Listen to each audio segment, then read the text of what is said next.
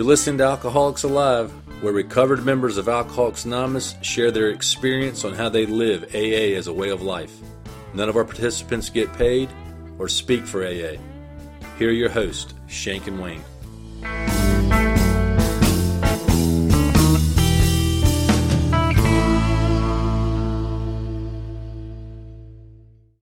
All right, we're live, folks. You ready? Well, we're not live. We're recording. Nobody's watching this but us. So technically we're not live, but Shank, we made it to another week. We've gotten quite a few suggestions on some topics for future episodes. So and we continually get requests to do something on traditions. I'm a little surprised at that, given our audience, but maybe we'll I wouldn't think they'd be into traditions, but maybe I guess I'm wrong about that. So we may do something on traditions soon. But anyway, we got a great guest today. She comes from a long ways. We're not sure where that's at, but Jindy, how are you? I'm good. It's good to see you, Wayne. Yep. It's good to be here. Good to be seen. As they say, there's some shrapnel right there. There you go. Hair's looking good. Yep, hair's fly. Well, it's a little off today, but it's okay. I think this headset's got something to do with the smush down. It's blocking your connection to God. You know, it is. The bigger the hair, the closer to God. That's right. That's right. That's why I feel a little off today, maybe. Could be. Yeah, that could be it. Tell us a little bit about yourself, Jen. I'm Jennifer, alcoholic. My sobriety date's January 12th of 1992. And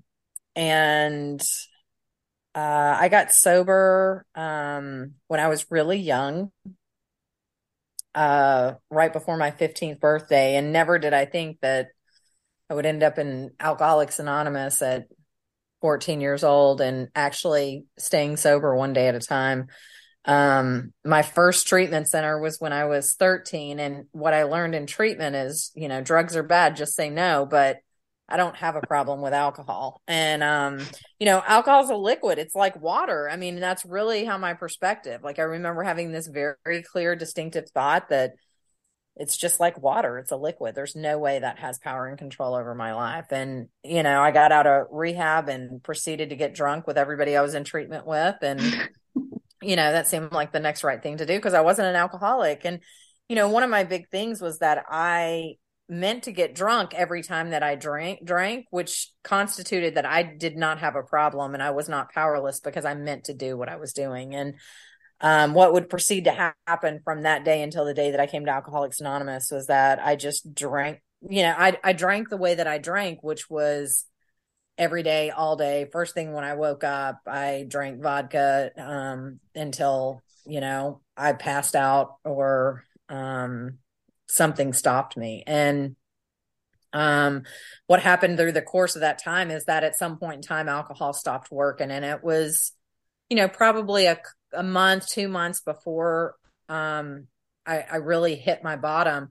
But that last month was so painful because what alcohol gave me the ability to do was not care about what you thought about me. It gave me the ability to quiet the insanity that was going on in my head. And, people would say hurtful or mean things and I could hear them in my ears, but I didn't hear them in my heart. And that was the power of what alcohol relieved me. And when that stopped working, it felt like the pain of the world was literally going to kill me. And I felt like my skin was coming off every day. And I proceeded during that time period to, I have very few recollections of that time period. Really the last year and a half of my drinking. I don't remember a whole lot. And I got to this place that, the pain of life felt like it was going to kill me. And, one of the things that I was told when I got sober was that, how we feel won't kill us. And I remember just thinking, y'all are crazy because it literally felt like the pain of the world was going to just kill me. And,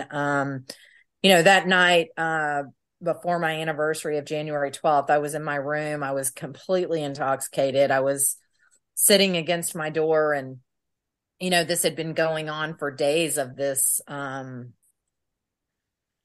uncomfortableness, irritable, restless, discontent feeling that I couldn't get away from. No matter how much I drank, I couldn't get drunk enough. I couldn't experience the relief that alcohol had previously given me. And the pain was so bad that, and what I believe happened really is, looking back on it now, is I believed a spiritual experience happened, that for whatever reason in that moment, I was able to see my life for the truth, because months before, had you asked me about what was wrong, I would have blamed it on everything in my life. It was that, my dad didn't love me, and, my mom wasn't there, and all of these things. It was everybody's fault. The abuse that I went through as a child, it was all of these things that were the reason I was the way that I was. But for whatever reason in that moment, I knew that the world would be better off without me. And based upon how I was living my life, there was nothing short of the truth of that. I didn't bring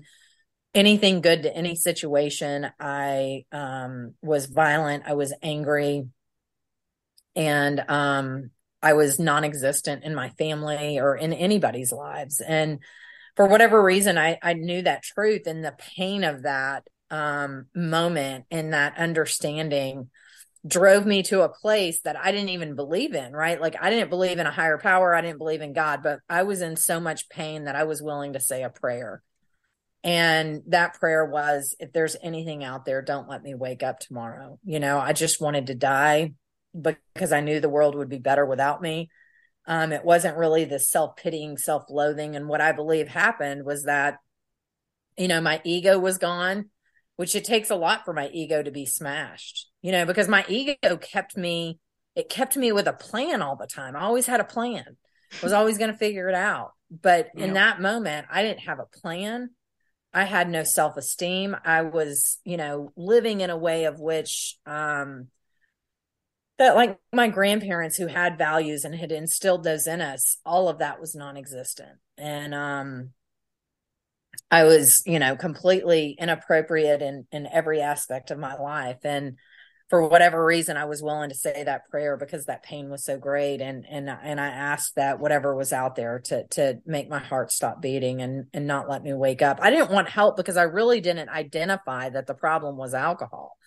I just thought there was something innately broken within me, and that I just needed to be gone because I had no solution. And the next day, I got a phone call from a girl I'd been in rehab with. And about 3 months prior to this, she was the only girlfriend I ever had because, I always ran around with my brother and his friends. I really didn't have any girlfriends. And I'd met this girl in rehab, and she was super cool and very edgy and just a super cool personality. And 3 months before, she said, I'm not going to continue to watch you kill yourself with alcohol. And not once did I think, man, maybe I should slow down. Maybe I should quit drinking. I was like, bye, Abby. I just sent her on her way. I mean, there was no thought involved. And I hadn't talked to her in months. And she called me on January 12th of 92. And she asked me if I wanted to go to a meeting of Alcoholics Anonymous. And I was like, no, I mean, I did not want to do that. Right. Like, I'd been forced to go to those in rehab. It was a bunch of old people and, but the thing that was the blessing and why I say this spiritual experience had occurred was because I didn't have fight left. And because that fight wasn't there, I conceded. And I went to that meeting with her, and I walked into the Back to Basics group of Alcoholics Anonymous in Arlington, Texas. It was held in a little trailer, and I walked into that group, and it was filled with smoke, and you couldn't see across the other side. It was a single wide. It wasn't even double wide, so it was nice. really smoky. Yellow walls, you could write your name on the wall with the nicotine. And, everybody in that meeting was, I mean, when you're 14, everybody's old, but they were, they were old as dirt and had been sober since God. I had nothing in common with these people. And, and I walked into that meeting, and I was fortunate that I was welcomed to Alcoholics Anonymous in a way that, not everybody's experience is. And they didn't treat me like a young person. I mean, half my head was shaved. I had combat boots on, black lips, black eyes, white face. I was not an attractive. I mean, I was like one of those punk rock girls that like you see and you're like, oh my God, that's scary. Like, who's going to go up to the scary person and ask them how their day was? But they were really unaffected by me. They treated me like an alcoholic in need of help. And they didn't tell me where the coffee was. They brought a cup of coffee and sat it in front of me. And they, shared their experience, strength, and hope. And I don't remember a lot about that meeting. I know that I cried the entire meeting, and I ended up getting, in Texas, they're silver chips, but most places they're white chips now. But I picked up that surrender chip, and I don't even know why I did that, because there was never this recognition like I'm alcoholic and I need help.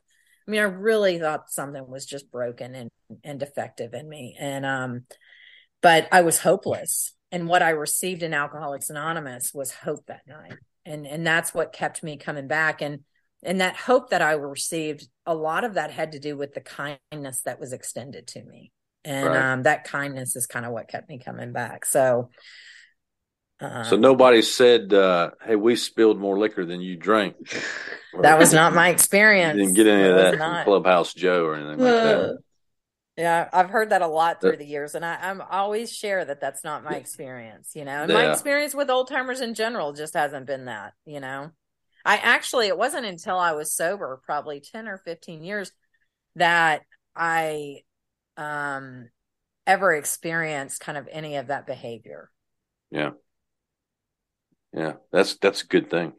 That's not everybody's experience. I don't really think old timers say that. I think it's old people. Like, I don't even really know that they have that much more time than me, but they always say it. I'm like, okay, that's fine. Oh my goodness. Jen, shouldn't thanks have for the intro so much. there. We've gotten here quicker. That's right. Well, I wasn't spilling. Sloppy drunks is what they are. What's the topic today, Shane? Today's topic is many paths to spirituality. So there is a pamphlet by this name. It actually has a pretty good quote from Bill W. From the Grapevine in 1965. I really liked this when I read it. I mean, I was kind of, I don't know, I guess I haven't read all the pamphlets. I've probably read most of them. But it says, let us not therefore pressure anyone with our individual or even our collective views. Let us instead accord each other the respect and love that is due to every human being as he tries to make his way toward the light. Let us always try to be inclusive rather than exclusive. Let us remember that each alcoholic among us is a member of AA so long as he or she declares. So the name of this podcast really could be Contempt Prior to Investigation, in my opinion. But I think mainly just, kind of talking about higher power, God, whatever you may choose to call it, and that there are many paths to get there. Yeah. Jindy, what's your experience with that? Man, it is long, wide, and deep, right? Like when I got here, I was, I was given the suggestion, the things you do every day, get on your knees and ask your higher power to help you stay sober. I said, I don't believe in God. They said, I didn't ask if you believed in God. I just told you to get down on your knees and ask your higher power for help not picking up a drink. And I was like, that makes no sense to me. And, and they were okay with that. They said, just do the physical action, take your cigarettes, put them under the bed to remind yourself to ask your higher power to help you not. And they were like, your higher power can be a doorknob. And I remember hold on a minute now. Your cigarettes. I love that. I like this. So I've never heard that. Put your cigarette. Normally it's put your shoes under the bed. So put your cigarettes under the bed. What do you go for first thing in the morning? I can get down with that. I can get down with that. I can't get down. Well, what I tell my girls now is I say, put your cell phone under your bed, because that's the last thing you look at night, and it's the first thing you go for in the morning if you don't smoke cigarettes. Yeah. Put your Camel no filters. Tell you, it was super helpful because that was the only thing that helped me to remember. I mean, I didn't pray. It was not part of my routine. I didn't have a routine, in all fairness. I mean, my routine was, getting liquor in my body right when my eyeballs would open. So, going for those cigarettes was the next best thing. And so I would literally, I'd throw them underneath the bed at night, and then when I'd wake up, I'd I'd get up to get my cigarettes and I'd get on my knees and I'd be like, this is so stupid. If there's anything out there, help. Like that literally was my prayer. And because I mean, I was 90 days sober and my grandmother had this Baptist minister or something come over to the house. And I basically told him what I thought of his book and what he could do with it. And, that's who I was when I got here. Nice. And I would, I remember they had these crystals and I would get these crystals and I would be like praying to these crystals and I'd be looking at them to see, like, are they glowing? Like, I did all kinds of weird stuff. And I'll tell you, my path has been, I've done a lot of different things. I still continue to do, like I'm open to whatever. And I mean, I've got, sage and dream catchers all in the house. I got crosses. I mean, I got it all, right? Like I got rosaries. I have all of this. I converted to the Catholic Church when I was, I don't know, 10, 12 years sober. I'm not an active practicing Catholic. That just doesn't resonate with me. But, I was always open to, what the old timers suggested. And I love in the spiritual appendices in the back when it talks about the spiritual experience and that for me, as long as I'm coming to the group, coming to the people of Alcoholics Anonymous for a solution, that is a spiritual experience. I mean, essentially, when you break down those words and you dissect them, it really is just a matter of me being open to consider that there's an option other than Jennifer's plan, because my ego is always involved in that plan. And I was fortunate enough those first 30, 60, 90 days, my ego was demolished and I was so broken and willing to do the unthinkable, pray, right? Like essentially that's the worst thing that you could ask me as a human to do for a solution is to pray. I mean, I just think it's the most ridiculous thing. It's hoo-ha stuff like, wah-wah or whatever. Like it was just so weird, which is kind of funny that I was like praying to crystals, right? Like, but whatever, but my old guys were, I was so fortunate in the people that I came in contact with when I got to Alcoholics Anonymous, because they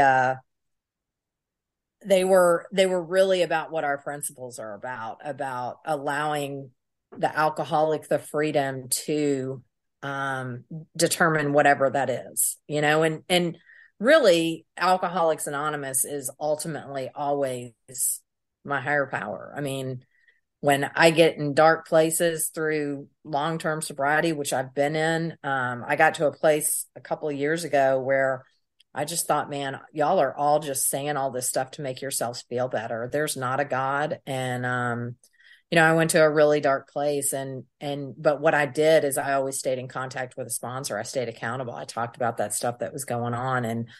And it was a newcomer that brought me back to praying on a regular basis when I struggled, so lots of experience with, different paths and exploring different things and going to sweat lodges. Me and Wayne, we've been in some lodges before together.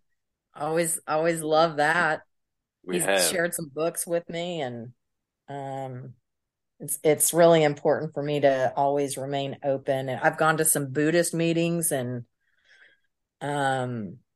participated, and that was a really awesome, cool experience as well, And I feel like my belief really, when I think about it today, is just as basic as it was when I first got here, is just knowing that I'm not God is the most important thing for me to know, is that there's something bigger than myself out there.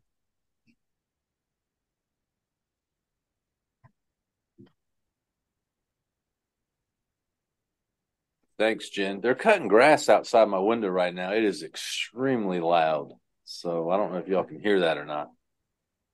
Not really. I can't hear what you experienced with this.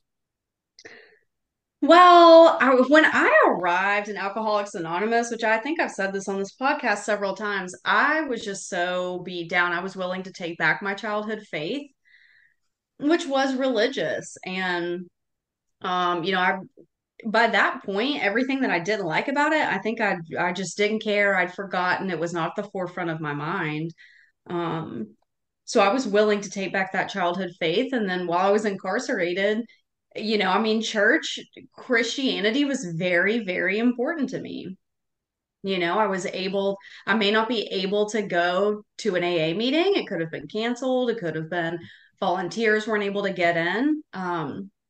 But I was able to attend a church service. And so I learned through the big book, because that's all I had at the time, that any way to connect to God was going to be good enough. I could see where religious people were right. I didn't have to go in there and poo poo everything.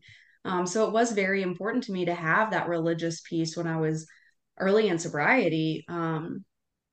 Since then, similar to Jennifer, I've done a lot of things, and I've genuinely had fun doing all of them. There are things that I've realized maybe are not for me. But I've always tried to remain open-minded and at least give things a try. There are several things that I only went and participated in one time, and I'm like, this is not for me. So I also, arrived at a point where I'd been sober for a little while, and I really started thinking hard about my childhood faith. And, I was raised like kind of half in an actual cult and then half um, in just another religion. And I really started thinking about like how I was raised. And I really started to have some new resentments of this one of the churches that I was raised in. And thank God for good sponsorship, because I had a sponsor that was and still is not religious at all. And she's just like, hey, it sounds like you have really big resentment. So I think you should probably like seek out this pastor, see if you can talk to him and figure out what is going on here. And I did that. And he said, Susie, I'll let you know kind of what I was teaching at that time. I'm involved with a different non-denominational situation now. And I'll tell you what I believe now today. And I was able just to have a conversation with someone who also questioned their own beliefs. So it was pretty amazing that Alcoholics Anonymous taught me to be open-minded and be able to have a conversation with this man. Um, and just to be able to see him as one of God's children, whether or not we believed all of the same things didn't matter. I was able to have a lot of freedom from those resentments of one of the churches that I grew up in, that I do not participate in today. But I was able to have that freedom. It didn't mean that I had to become a member and like, go 3 times a week or anything like that. It was just to clean up that relationship and be able to be open-minded again about it.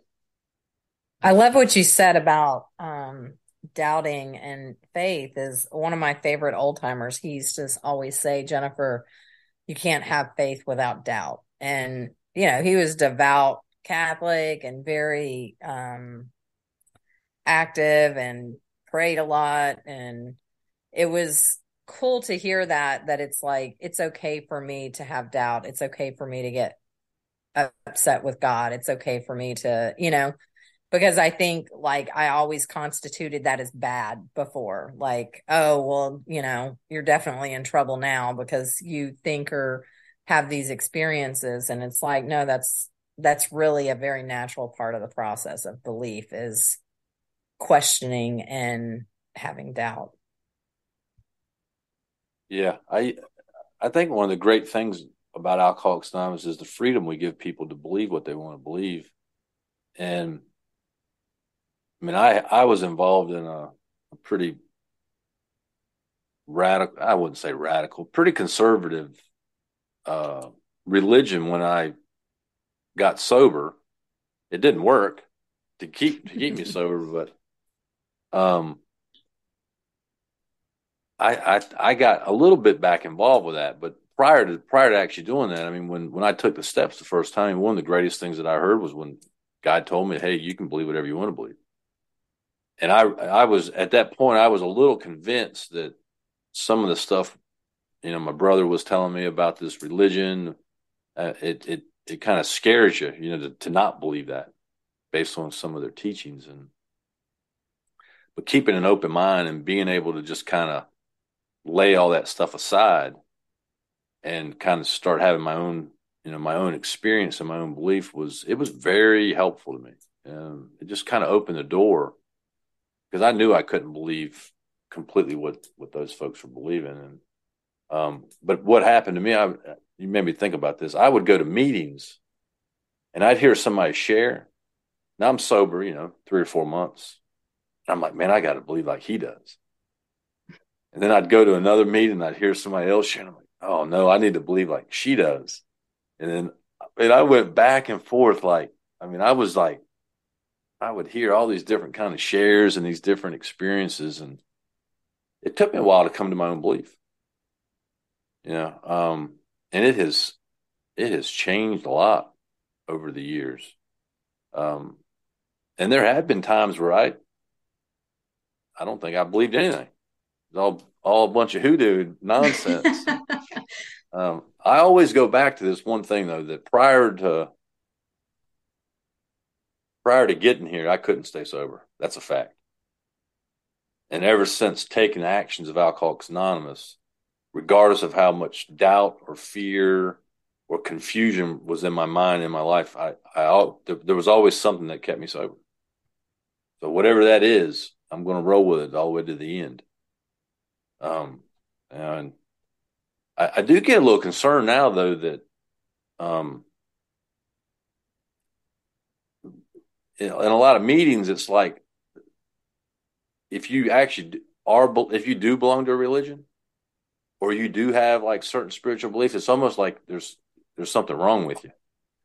And even I don't know if y'all have had this experience, but in a lot of meetings you go to nowadays, that it's like become cool to be anti-religious, and it's been cool to be like anti-God. And it's almost like reverse shares, where if you actually do believe, you almost feel uncomfortable in some meetings. I'm not sure that that's in the spirit of the topic. Well, I totally agree. And I mean, I wouldn't consider myself super religious today at all. But it's still, I have sponsored women. I've tried to help women that come in and they hear, there are some phrases in AA people like to say, like, I'm a recovering and search a religion here. And sometimes they are members of that sect. And they're Right. just like, oh, so, you know, I mean, I'm still a participating member of that faith. Now, luckily, I think that they were surrounded by the right people, whatever you want to say, people that are sober, that are recovered, and they were able to say, "Hey, that's just that one person's experience, opinion, thoughts about why they're here." But it's just very bizarre to me. Like, it's okay to say, spirit guide or certain things, but as soon as someone says Jesus in a meeting, like everyone after the meeting is like, "Oh my God, can you believe that they said Jesus?" It's like just this crazy thing, which I think the Yeah. first few years when I was maybe I was thinking the same thing. I don't know, but it is pretty it is just interesting. Like our literature says so many times, have your own conception, see where religious people are right, take what you can from whatever you know and whatever you can learn. So it just seems to me like a little backwards to then, um, I don't know, kind of like poo poo on people that can find some relief there or can Yeah. connect to a higher power there. Yeah. I feel like what kind of helped me, because I mean, the hair on the back of my neck would stick up if you said the word Jesus when I was newly sober. I just was like, oh no. But what helped me, well, I mean, a lot of my experience, of course, I mean, I converted to the Catholic Church, so there's that, but what helped me a lot, they when I first got sober, they said, listen to the similarities, not the differences, and so I learned this concept that I take what fits and what works for me, and I just leave the rest. I don't have to be judgmental about it. I don't have to, think someone else is stupid because they think certain things. I mean, believe me, I've heard all kinds of things in Alcoholics Anonymous, ranging from every topic. That I've had thoughts about, but that it's helped me to look at people who, that I would kind of normally look at and go, they're a little fanatical, or they're a little bit like super, over the top religious or something, but to appreciate and respect the devoutness that they have. And that's not what mine looks like, because I just haven't ever had that experience. I mean, I've gone to every church in America trying to find, I went to the Pentecostal playing with snakes, and I mean, I've done it all, right? Like I've My favorite. gone down all of these paths, and that didn't fit for me.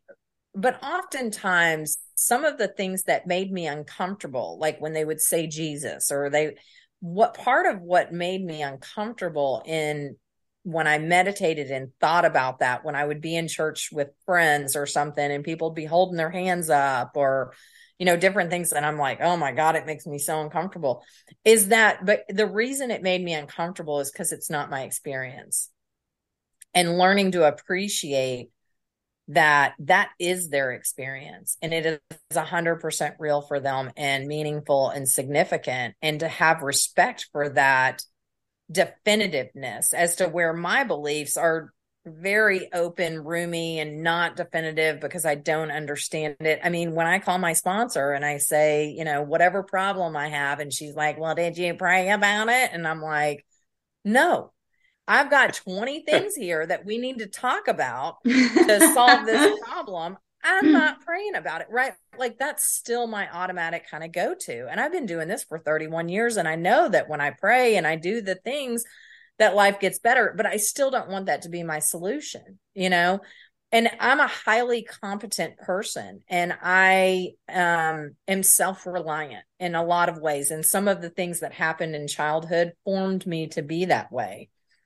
But it can be my handicap if I stay in that rigid mind of thinking, and that it's helped me so much to really appreciate and respect people's beliefs, and that that's real for them. And that, man, I wish it was kind of like that for me, rather than what my automatic response is to be uncomfortable, defensive, and to defend my position. But that's my ego getting involved in a conversation that nobody's even involved in other than my mind, right? And being judgmental and shutting things down. And, that's the thing I love about Alcoholics Anonymous, is that all of the principles are about being inclusive, not exclusive. All the principles are about being open, and that ideas and thoughts and words they may generate fear within me, but they don't actually harm me or others. And that if I can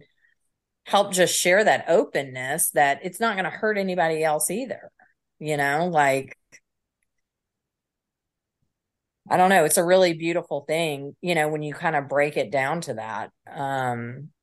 But I feel like we're very oftentimes, because I was also part of the discussion at the General Service Conference and developing these pamphlets, right? And my initial thought was like, we don't need another pamphlet, like this is ridiculous. But when I read the background information, it really made me realize, like, we're viewed as a religious organization often from courts and different places like that, but we're not in any way, are we? Just because we pray doesn't mean that we're religious, and that what we say and what we do is really important. And I actually started a whole bunch of controversies here in my area because of that. Because I think it's important that the message we convey to new people is always that it doesn't have to look a certain way. It doesn't have to be in a certain religion or, and I think part of it too is that slowly, I think agnostic and atheist are more, accepted somewhat than I think at one point were very much not accepted. And so I think it goes into that pendulum swing of finding some balance, that it doesn't matter which way it goes. It doesn't need to be on this extreme, but this place where everybody has space to think and believe however they want. It's so interesting. One of my favorite people in AA, I just like the guy. I've known him for years. And he always, when he would share, he'd say, I'm an atheist and blah, but like it opened my mind, right? Because he was so bubbly and fun and he was just like so great. I like this guy so much. But as I've gotten to know him better and better over the years, I just look at him and I'm like, dude, you believe in something, like maybe you're agnostic. And he'll be like, maybe, I don't know. Because he's been sober for quite some time. And I'm just like, listen, you believe in something. The way you talk to me, like, I hear a power greater than you all the time. Everything that you say and talk about, it's not of you. So it's very interesting just to have people in my life like that as well, who I'm like, and I know him well enough now where I'm like, dude, like, come on, you're agnostic. Okay. I don't like, you're not atheist anymore. Like, you can't be. You're just really holding on to it. And he's like, you're probably right. And just moves along. But it is Same thing like, happened to me. One of it's my so closest fun. friends is I mean, I'm an atheist, and it's like when I talk to her, I'm like, I mean, we talk usually about once a week. We used to talk every day. I mean, she's one of my favorite people. She's one of the funniest people I know. I mean, she's just a great spirited human being, and she is very anti-religious. But she believes in something. Like, she believes in Alcoholics Anonymous. She believes in our principles, and I think that's really the only thing that's needed. And I was very judgmental about that as well. I kind of, had that same experience, but getting to know somebody who thinks just totally in this different way. And I'm like, yeah, she's got some good points. Like some of the things that, in our deep conversations, I'm like, that's a good point. Like she's right in that. Like, so it's opened my mind to just, again, just be bigger, roomy, inclusive, and which is the thing that I love, so many different people. And Yeah. Do you think spirituality is necessary to recover from a hopeless condition of mind and body? I do. Yeah. Yeah.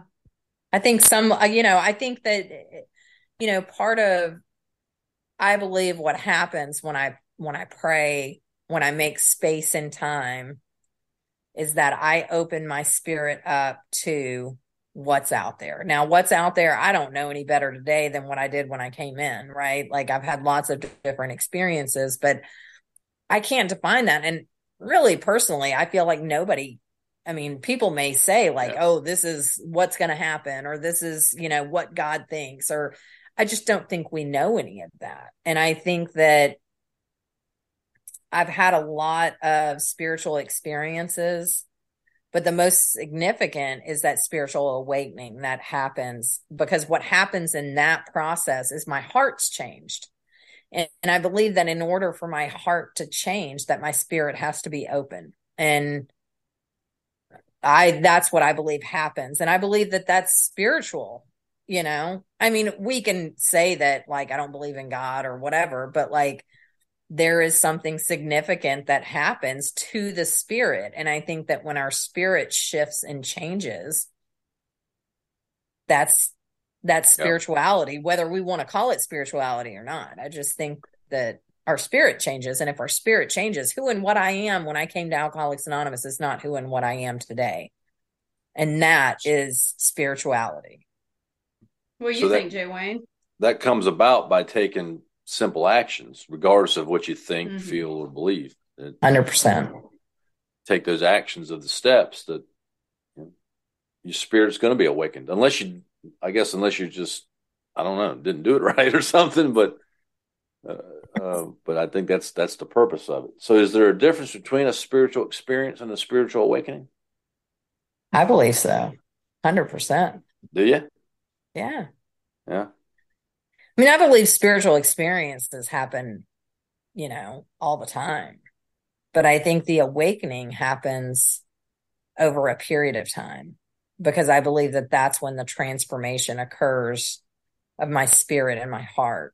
And I believe that happens as a result of action that's doing a lot of work I don't want to do. And the steps to me are what make that awakening occur. I think a spiritual experience, I can walk outside and see a bird and have a spiritual experience by that connection, or seeing that, or be on the way to the liquor store and somebody from AA is there buying a gift for a client or something. And then it's like, oh, I don't take a drink because I'm able to connect. Like that to me is like a spiritual experience, but the awakening occurs to me through the process of the steps and righting the wrongs in my life. And, when I want to slash somebody's tires, not slash their tires, but, send up a prayer for them to have the day they deserve. Right. Like, there's just a difference, I think. And pray for them to get a flat tire while they're driving instead of you doing it. Pray for them to have the day they deserve. I love that because, if you just say, I hope you have the day you deserve. I mean, if somebody's nasty to you, it's just a great response. And, Right. Jerry, do you think there's a difference? Well, I wouldn't argue it, but I guess there is. If you look the word experience up, and maybe I'm talking myself out of it, and the word awakening, maybe they are different. But I do know that they changed the word in the step. It used to say spiritual experience. Little trivia fact for you too there. Because people thought that there was a difference. So I don't know. I know that something's happened to me spiritually. I'm different than I used to be. My mind and my body have changed. So I do believe that's the purpose of the steps, is to have a spiritual awakening so that we can, and to remove the obsession to drink. What about you, Shank? I don't know. I just know that in my defiant personality, I guess, I had a sponsor at one point that really wanted me to just pinpoint and do some writing on the difference and when my spiritual experience happened and when my awakening happened. And personally, for me, I just can't think too much about some of this stuff because I'll just I'll come up, I'll rewrite the big book, I'll know what's best or something. So for me personally, I just wasn't too into that. And I feel like for me, I did have like a white light experience very early on in Alcoholics Anonymous. And um, I was changed from that day, and that was a couple of weeks in. So, for me, I think it was kind of, could I dig more into it? Probably. When I started doing that, I just it was not good for me to get too intellectual Right. about what's the difference and why. Because I could already see myself sponsoring women and being like, okay, but like just getting really crazy about it and getting really set in my way about whatever that is. That's one way for me to become closed-minded, is to really do a lot of deep research on something that for me just it wasn't that crucial. It was not that important. Yeah. I know that I've had them, and I'm still sober today, and that I continue to seek a relationship with a higher power is what I for sure know. Yeah. I've been to meetings where they argue over it. People will argue over the difference between a spiritual experience and a spiritual awakening. I love to argue. It's really spiritual.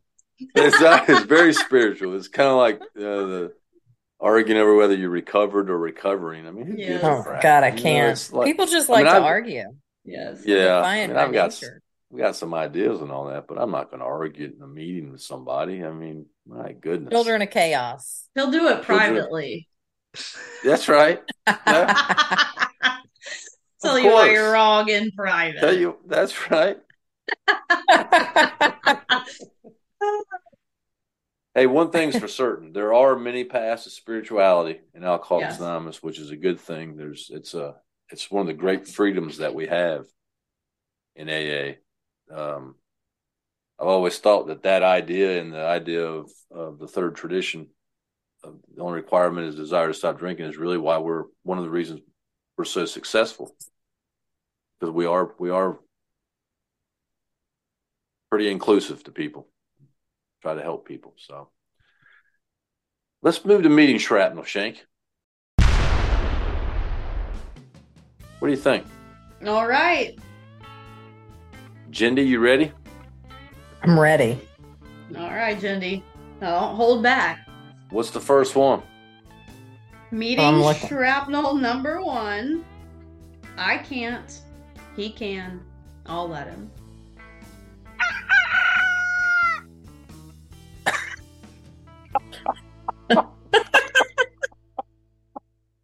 What do you think? Where does this stuff come from? Where does this stuff come from? You've heard this one, Jindy? Oh yeah, I've heard this. This is the one I struggle with the most. I mean, I can't, like, that's just not in my vocabulary. I mean, I'm a wake up, I can every day type of person. I got a plan. We got to make it happen. I think I'll let him. Yeah. I don't know. I look, I think that when I came in, simple little things like that were really important for me to focus on. I don't feel that little slogans and sayings and stuff like that, their relevance to me today is minimal. I think in the beginning it was really important because my brain was fried and I just couldn't, I needed some simple stuff to kind of grasp onto. But I think that stuff today for me is insignificant. It really comes back to just doing certain actions. And, I do those actions, which I think is, a submissive thing. It's a turning things over, which, I can, he can, I think I'll let him, which, that sort of thing. But I just don't view it in the same way that I did when I first came in. Jay Wayne? Oh, this one's just dumb. I mean, I'll just cut right to it. I mean, it is. And if you believe some of the stuff we just said, then why would a statement like this be relevant? I can't, he can, I'll let him. Well, who is him? That's the God that you don't have to believe in. I mean, in my prison big book, I'll have you know that I can't, God can, I think I'll let him, next to the A, B, and C, and how it works. Okay. So I don't know who told me that. It must have been one of the women who were bringing the meeting in. Okay, but so my understanding has always kind of been like, I don't, step 1, 2, and 3. I can't. God can. I'll let him. It's definitely, yeah. I guess if you were new and you were trying to connect to something, I mean, I could see how this would. I don't remember writing that, so, but I know it for sure it is in there. And I'm positive come on. That I was telling other people to write that in their books as well. 100%. You said this the other night at the home group. I did not. Maybe, who knows? No, you didn't. I can't, he can, I'll let him. I don't remember it like making an impact, but it is in there because I'll pull that thing out, if I'm doing something at home. It's like my home big book, and I was like, wow, I have no idea where that came from. It's definitely a process of surrender. I mean, it does kind of describe just kind of stopping controlling stuff, but I don't know. I think I'd scrap it. Scrap it. Scrap it. It's out of here. Look, I don't think there's any wrong way to get better. You know what I mean? If it's going to keep you not picking up a drink one day, come on. But I mean, for me, I find many of our don't get soft on us. You gotta. I just find many of our slow, meeting makers make it. I mean, all of these things that we say is just not what my practical experience has been, and I think surrender is important. But I think you said scrap before I asked you. Scrap it. Scrap Jake, it. what do you think? Scrap it. It's out of here. Right. What's next? Okay. Shrapnel number 2. But for the grace of God go I.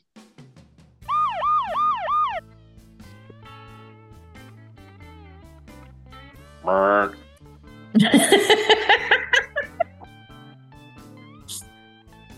That one's always brought up a lot of because then I just go down the rabbit hole, right?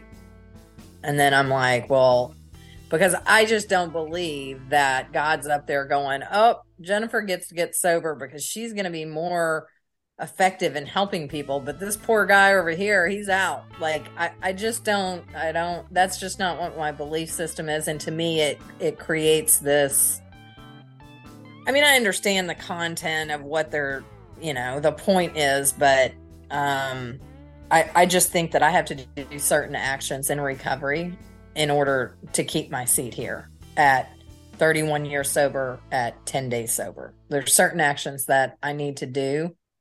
And I don't necessarily, when I think of grace, that's not what I think of. When I think of grace, I think of when I came to Alcoholics Anonymous, I cursed. I was an unlovely creature.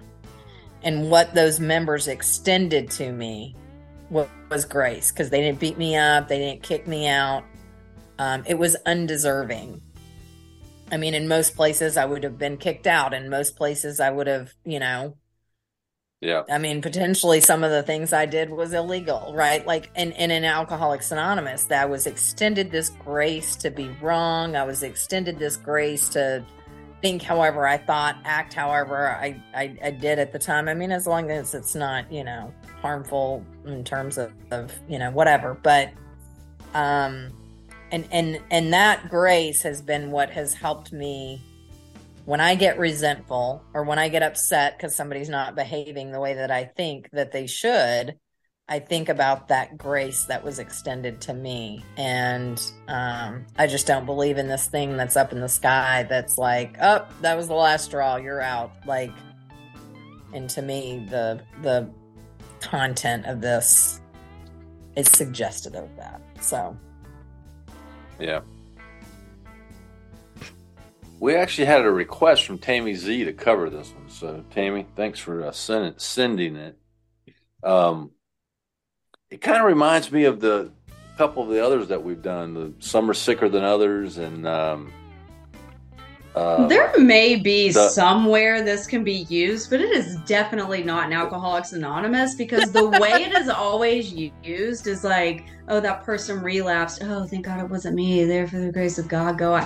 Or like that person went to prison, or that person smoked crack, or like whatever the thing is. It always feels to me like sitting on the spiritual mountaintop, like pointing down at people, being like, oh, that could have been me, but it wasn't. Like, it's just so bizarre to me. Yeah, it's like God shown favor to others over others, or just like some puppet master. However, I want you to listen to this right here from the book Alcoholics Anonymous on page 24 and page 25. Listen to this. These stark and ugly facts have been confirmed by legions of alcoholics throughout history. But for the grace of God, there would have been thousands more convincing demonstrations. So many want to stop, but cannot. Yeah, but that's talking just about blanket alcoholism. It's not talking about the consequences of it. Okay. Right? That's talking about alcoholism. I knew you were going to bring that up. And it's referencing a solution as well. Mm-hmm. Listen, I will tell you, solution of action. She wasn't my bunkmate, but she was on a top bunk next to me when I was incarcerated, and she was it doesn't matter. Okay, but we pretty much had the same crimes, but the outcome of hers were worse. Like the people that she harmed did die, and I can tell you right now that there is not a chance in hell I would have said some crap like that to her. Like, well, that could have been me, but it wasn't, so I'm gonna get out like 5 years sooner than you. It just like doesn't make sense in my head. Like, I could never say that to someone and feel okay, or feel like that's like an okay thing to do. It just feels very much out of ego or something to me. Yeah. And it's probably because people have said it to me so many times. Some have to die for others to live, Shank. Ugh, also hate it. I think we scrapped that one a few weeks ago. So, Hey, that's my personal experience. Don't be scrapping that. I like that one. Jindy, come on. You gotta start listing and send us some emails, Jindy. We're not gonna revisit that one today. So, but for the grace of God, go I. I think we should scrap it. Grab it. Scrap it. It's out of here. All right. All right. Next. And meeting shrapnel number 3. Whoever woke up the earliest today has been sober the longest. Listen, I love that. I think every new person loves that. That's if you have under a year sobriety, that's your favorite saying. Well, I got up at 5. What time did y'all get up? Not 5. 4:38. Jared's probably up at 4:30. I knew it. Yep, so I guess I've been sober the longest, huh? Damn. We'll give Listen, it to you. listen, Linda.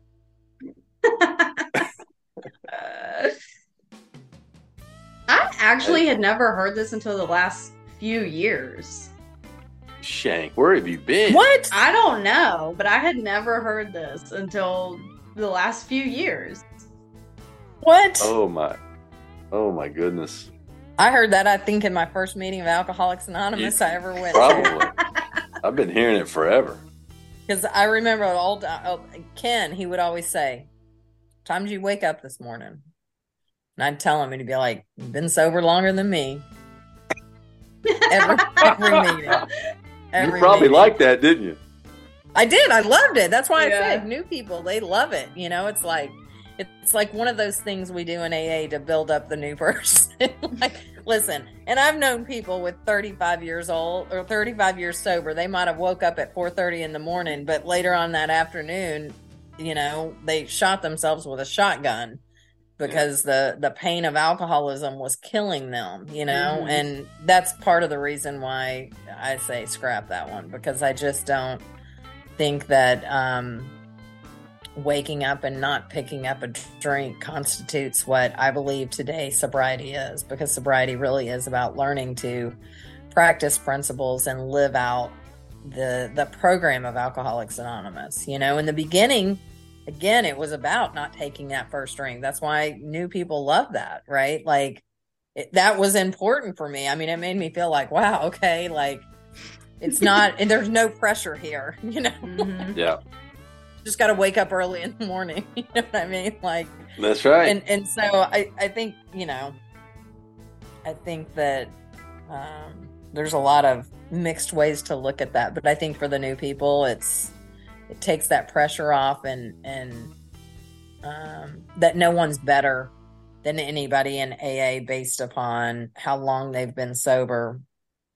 But in the same context, I think that it gives this message that, you know, you just wake up early and, you know, you've been sober longer than everybody else. And I don't believe that in any way is true.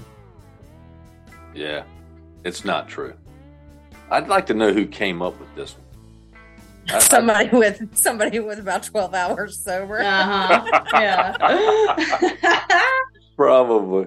Oh, I remember man. one of my old guys, he used to say, anytime anybody would say something like that, he was like, they haven't been sober very long. It's like, That's right. Scrap it. grab it. Scrap it. It's out of here. We're 3 for 3 out of here. All right. Yep. Well, Jennifer, Jim, thank you so much for joining us. Such a pleasure. Thanks for the invitation. Yeah, we appreciate you coming on. Appreciate your experience. And remember, there are many paths of spirituality, but if you want to recover and have a spiritual awakening and work those 12 steps, you can become free. Freedom. Freedom. Freedom. Thanks for listening. If you have a comment, suggestion, or just need help, you can email Shank and Wayne at freedom@alcoholicsalive.com. Remember, we're recovered members of Alcoholics Anonymous, but we do not speak for Alcoholics Anonymous, nor do we get paid. Join us next week for another great episode.